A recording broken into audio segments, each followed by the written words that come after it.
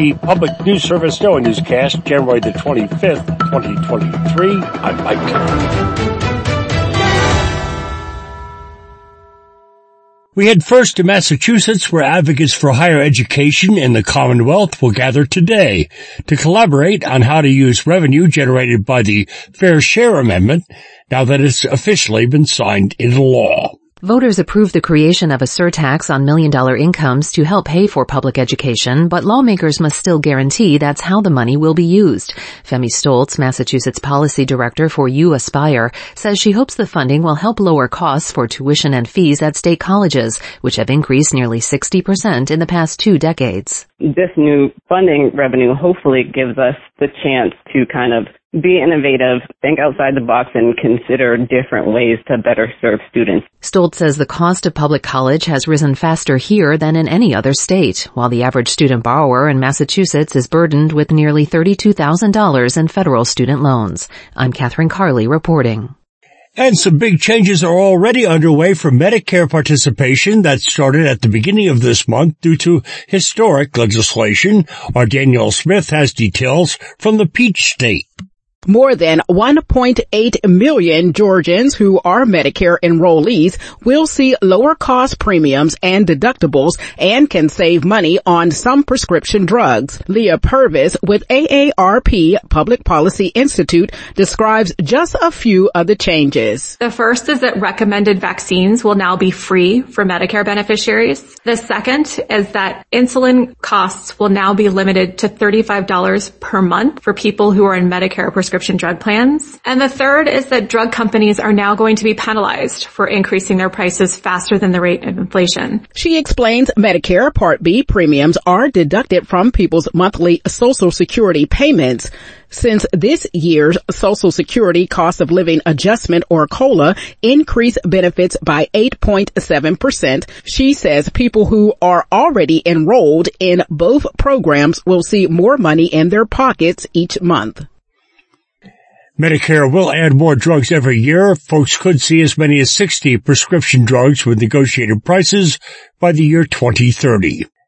The Biden administration now plans to send M1 Abrams tanks to Ukraine, U.S. officials said Tuesday, in what would be a major step in arming Kiev as it tries to seize back its territory from Russia.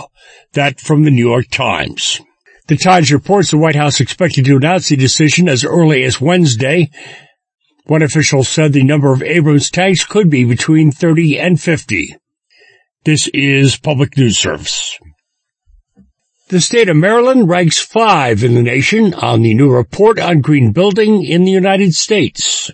The U.S. Green Building Council released its annual rankings of states who are green building leaders, and Maryland has moved up 2 spots over last year. The report is based on the number of LEED certified projects underway in the state. 2022 saw 80 such building projects in Maryland, representing over 14 million square feet. LEED stands for Leadership in Energy and Environmental Design, and Rhiannon Jacobson with the Green Building Council says LEED certification covers a number of elements. So when you think about a LEED building, it is going to be covering everything from the air quality of the building itself, the amount of energy and water that it's using, to the amount of waste it's creating. She says LEED-certified buildings generally use 30% less energy than non-certified buildings. Brett Pivotoa reporting. The LEED system is the world's most commonly used green building certification program.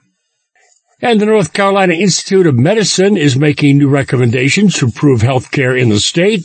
Our Mark Moran reports the focus is on expanding healthcare capacity, fostering healthy communities, and increasing local collaboration. A task force investigated the healthcare system's strengths and challenges and has developed a vision for the future of healthcare in the state.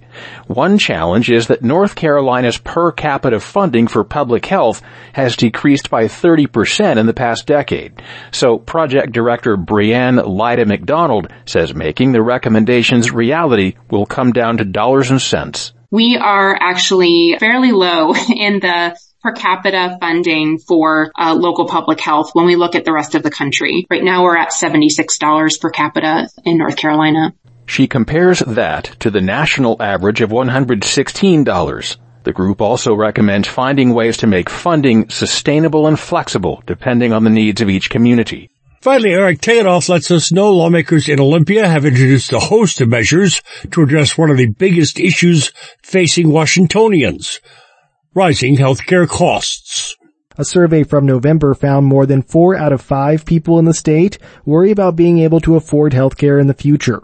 Head of the Patient Coalition of Washington, Jim Freeberg, says increasing costs affect the health decisions people make. It's people that can't afford their medications, and so they skip doses or they delay care just because they're so scared about getting the bill. We just see instances like this all the time. Measures introduced this session would tackle costs on a number of fronts. They include bills that would combat the increasing number of health system mergers. This is Mike Clifford for Public News Service. We are member and listener supported. Hear us on interesting radio stations, your favorite podcast platform. Find our trust indicators at publicnewsservice.org.